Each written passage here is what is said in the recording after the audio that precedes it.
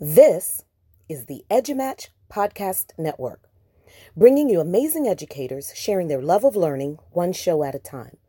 The EduMatch Podcast Network is proud to support this show and many others.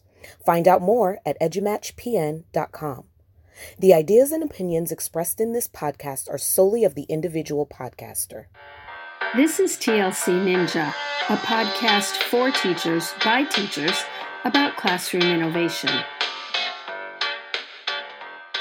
Hi, and welcome to episode 88 of TLC Tech Learn Coffee. I'm your host, Lisa Nowakowski, and I'm a fifth grade teacher in South Monterey County here in California. And I'm Nancy Minicozzi, an instructional technology coach in Beverly Hills, California. Just a reminder, we have a 15-minute format because ain't nobody got time for more than that. Nope. However, if you love pumpkin spice latte, or if you hate it, this is the person that you get to thank or despise, depending on your thoughts on it. It was actually invented by a Stanford athlete. His name was Peter Dukes, and he was a basketball player with a BA in economics and an MBA from Stanford. And you can definitely tell that from the number of pumpkin spice lattes that are sold every year, right? Exactly. So our guests on the show today are Jen Fisher and Suzanne Crowley. I hope I said that correctly. Who will be talking to us about using emojis in the classroom. So, Jen and Suzanne, tell us a bit about yourself, who you are, and what you do. All right, so I guess I'll start off. First of all, I have to thank Mr. Dukes as I am a pumpkin spice fan. So that's my first fun fact. I'm a former language arts teacher for about 15 years in the classroom, followed up that stint with some time in professional development. And now I am the supervisor of 21st Century Skills for the 5th largest school district in New Jersey. Wow, that sounds impressive. Thanks. When you say it all does, like right? that. I almost does. And that was Jen, by the way. Oh, Fisher. Hi. And Fisher. I'm Suzanne Crowley. I feel the opposite about pumpkin spice. I don't like that at all.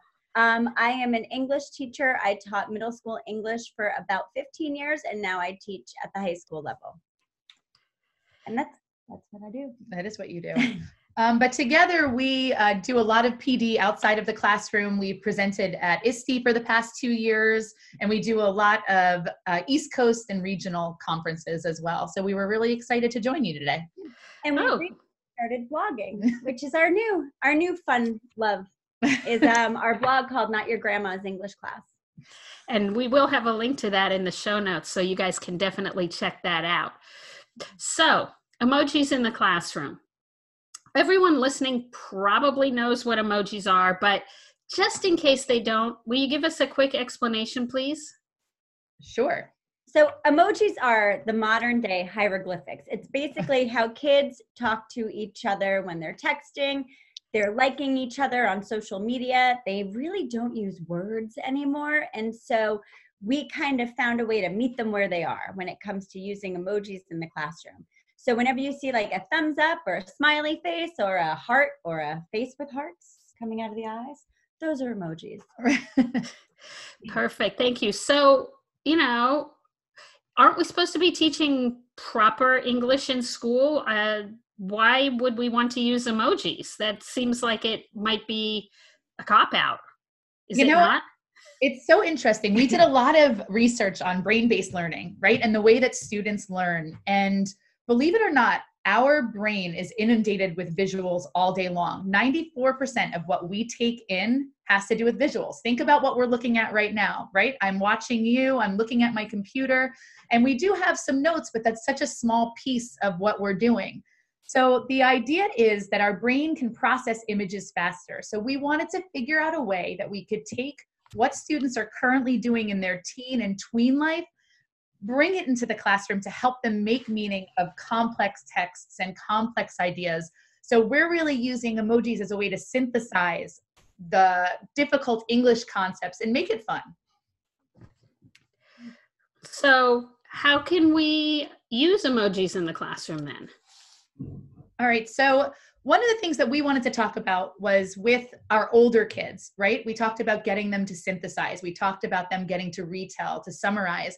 But think about even some of our littlest learners. We know that some of the listeners of your podcast have the littles in the classroom, and they don't necessarily know how to express themselves. So emojis can also be a great way for them to kind of share a little bit about who they are without having to be scared of not saying the right thing, right? So using that idea of symbolism. So Suzanne and I, we recently wrote a blog post for Ditch That Textbook about 10 different ways to use emojis in the classroom. So we thought we would take maybe 5 of our favorites today to share with your listeners. Oh, that would be great.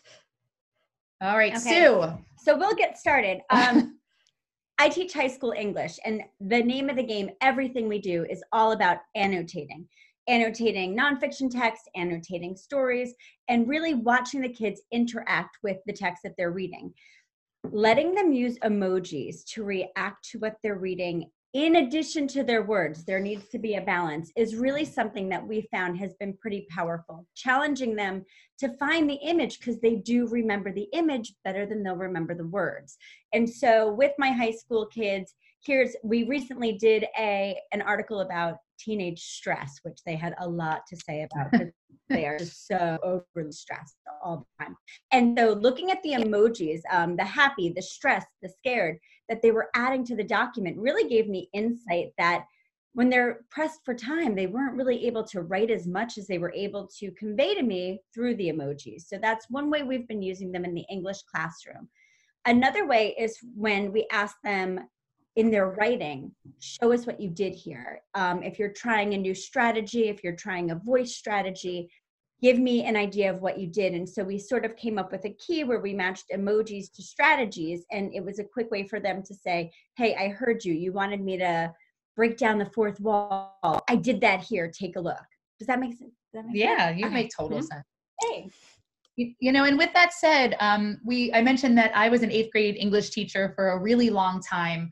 And, you know, we were tasked with teaching novels like Romeo and Juliet or The Odyssey, which for 8th graders can be a really challenging text. One of my favorite activities I did with my students in my last year of the classroom was having them annotate and summarize Romeo and Juliet's prologue. And I still remember like the first line, 2 households, both alike in dignity.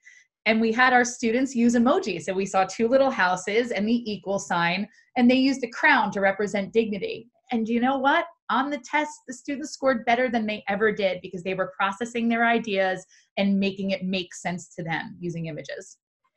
That's so cool. I love that, the little houses, and you think about it, it really forces them to consider the meaning of the text so that they can select the right image to convey that. So it seems like it would create deeper understanding than just trying to explain it or summarize it with words. Yeah, if we're thinking about Bloom's taxonomy, we're really asking our students to look at that higher level stuff, the synthesizing of ideas, and that's where we want to get them. And getting them to try to summarize ideas in pictures and in just a few pictures really gets them to think outside of themselves. But in addition to like what we've done with text, there's a lot with social emotional learning right now. And we found emojis to be a great way to help our students tap into that idea as well. Yeah, so we started doing something, I started doing something in my classroom with the mental health check-in, where every Monday they come on in and they journal for a little while, but then I have a chart up, and it's one of those, what am I feeling today charts. Do I need some help? Am I feeling good? Do I need a check-in? Am I really struggling? And so it is a quick way for kids to just put their Post-it on the emoji that matches how they're feeling. And then it gets me, like, I have the information. Okay, this kid had a rough weekend. His head's on the desk. I know what's going on with him. I've got to check in. And so it's a way for them to talk to the teacher without having to really talk to the teacher. Does that make, you know what I mean? I get it. So I know, okay, at a time later on, I'm going to pull this kid aside and check in with him because this is where his Post-it landed. Their names are on the back of the Post-it. It's all anonymous. And then I have, you know, kind of a little window into how they're feeling on the social emotional level. And the reason why it works best for the littles, I teach bigs, I call them, but my kids are little. And a lot of times I notice, especially with my first grader, he doesn't have, he'll come home and I'll say, how was your day? He doesn't have the language to really express why he's frustrated or why he's sad or what's going on. But when we give them these pictures, he can point to the one that kind of matches the way he's feeling that day. And it's a good conversation starter. And conversation starters is another really powerful thing that Suzanne and I have tried, both in professional development sessions, but with our students. We call this one emoji icebreakers. So think about this. You're looking at your phone and you go through and you look at your emojis. Your job would be to find the 3 emojis that best symbolize who you are. Now, we did this with adult learners at a recent conference, and the conversations that ensued, because not only are you selecting pictures, but you kind of have to give the why. So I did that with my own daughter. Suzanne and I both have 5th grade daughters as well, and we tried this idea with them in addition, and it was fun to see that my daughter, she chose the soccer ball, which was very obvious, and she chose the microphone, but kind of thinking outside of the box. She chose a book, and I was like, oh, because you like to read. She's like, no, because I one day want to write books. And I was like, you know what? That's kind of awesome. So even getting adult learners to think about who they are can be a great, just fun, simple icebreaker to get conversation started, but also to get to know our kids beyond the content. Even for you guys, for your Tech Learn coffee, I see a computer, a book, and some coffee. You don't even need the word. We're ahead of the curve. Really? Add a ninja and then you're really moving. We got to have the ninja. Clearly. So I'm looking at the notes here, and you also mentioned that you do exit tickets. Can you talk about that a little bit, please? Do that one? Sure. Well, I've used it a couple different ways. Sometimes I ask the kids to give me an emoji that summarizes how they feel about their learning. Did you get it? Can we move on? Do I need to go back? Or are you feeling like sad, frustrated, angry? And then recently we did some work with another teacher who used it completely differently. It was really cool. He's the best. He's good. Chuck Poole, follow him on teachonomy.com. Yes.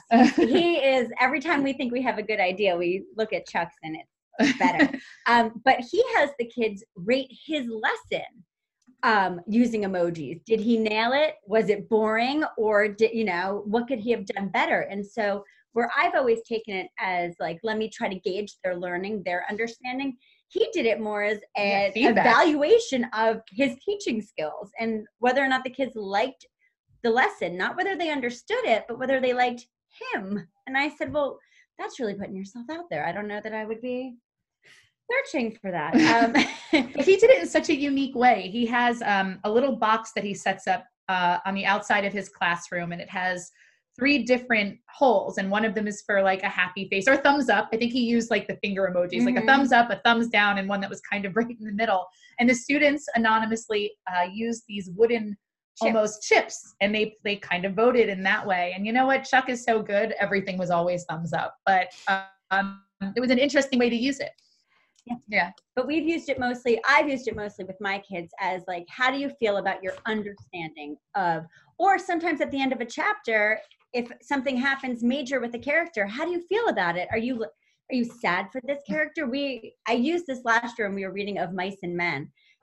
And for your listeners who maybe haven't read it, I don't want to give away the ending, but it is shocking and terrible. And so I had the kids use emojis to share how they felt about the way that novel ended. And they were sad. And you know what? It was a good segue into author's purpose, into mood, into tone as well. So you can take these complex literary ideas, summarize them in pictures, and students don't even realize that they're learning. Yeah.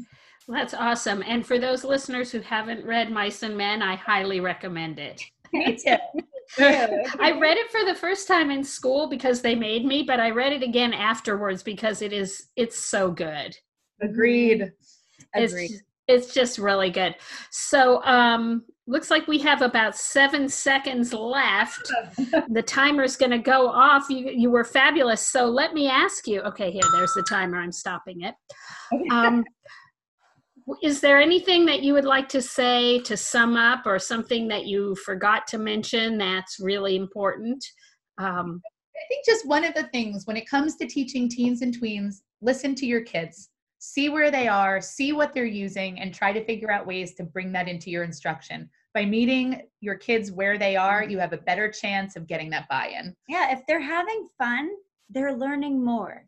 And so doing things like this and bringing in the things that they already use, whether it's social media or the emojis or whatever is happening, this week when it comes to teens, TikTok videos. Yeah, I think that might be it. TikTok videos. We're going to write our next blog post on TikTok videos in the classroom. But making it fun for them is really, they're going to learn more that way. So. Perfect. Thank you so much. Thank you for being on. To our listeners, thank you for listening. And please know we are going to link the full article that Jen and Suzanne wrote for Ditch That Textbook in our show notes. So if you need to know more about emojis, that's where you can go. If you enjoyed the show, please leave us a comment to let us know. And tonight's or an emoji comment. Yes, leave us an emoji comment. Or if you don't want to leave an emoji comment, let us know how you have used emojis in your classroom. But I'm totally up for the emoji exit ticket. How did we do? Smiley face, thumbs up, or are you crying and having thumbs down? Anyway, join us on Wednesday, November 20th. Sorry, that's November 20th. When our guest will be Veronica Alvarez and she'll be speaking about how redesignation impacts English learners. Yes, and jumping back over to the Of Mice and Men, I actually live in the Salinas Valley, so that is Steinbeck country. So of course, when I got here, I had to read it. Yes. So I did read it. So please don't forget to subscribe to hear more about easy ways for you to innovate in your classroom. If you like the show, and of course you do, please help other people find us by rating and leaving a review wherever you're listening to this podcast.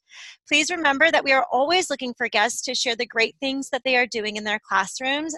So if you know someone who fits the bill, or if you'd like to be a guest, please fill out our contact information form at tlc.ninja and we'll get in contact with you. Thank you, and see you next time, or listen to us next time.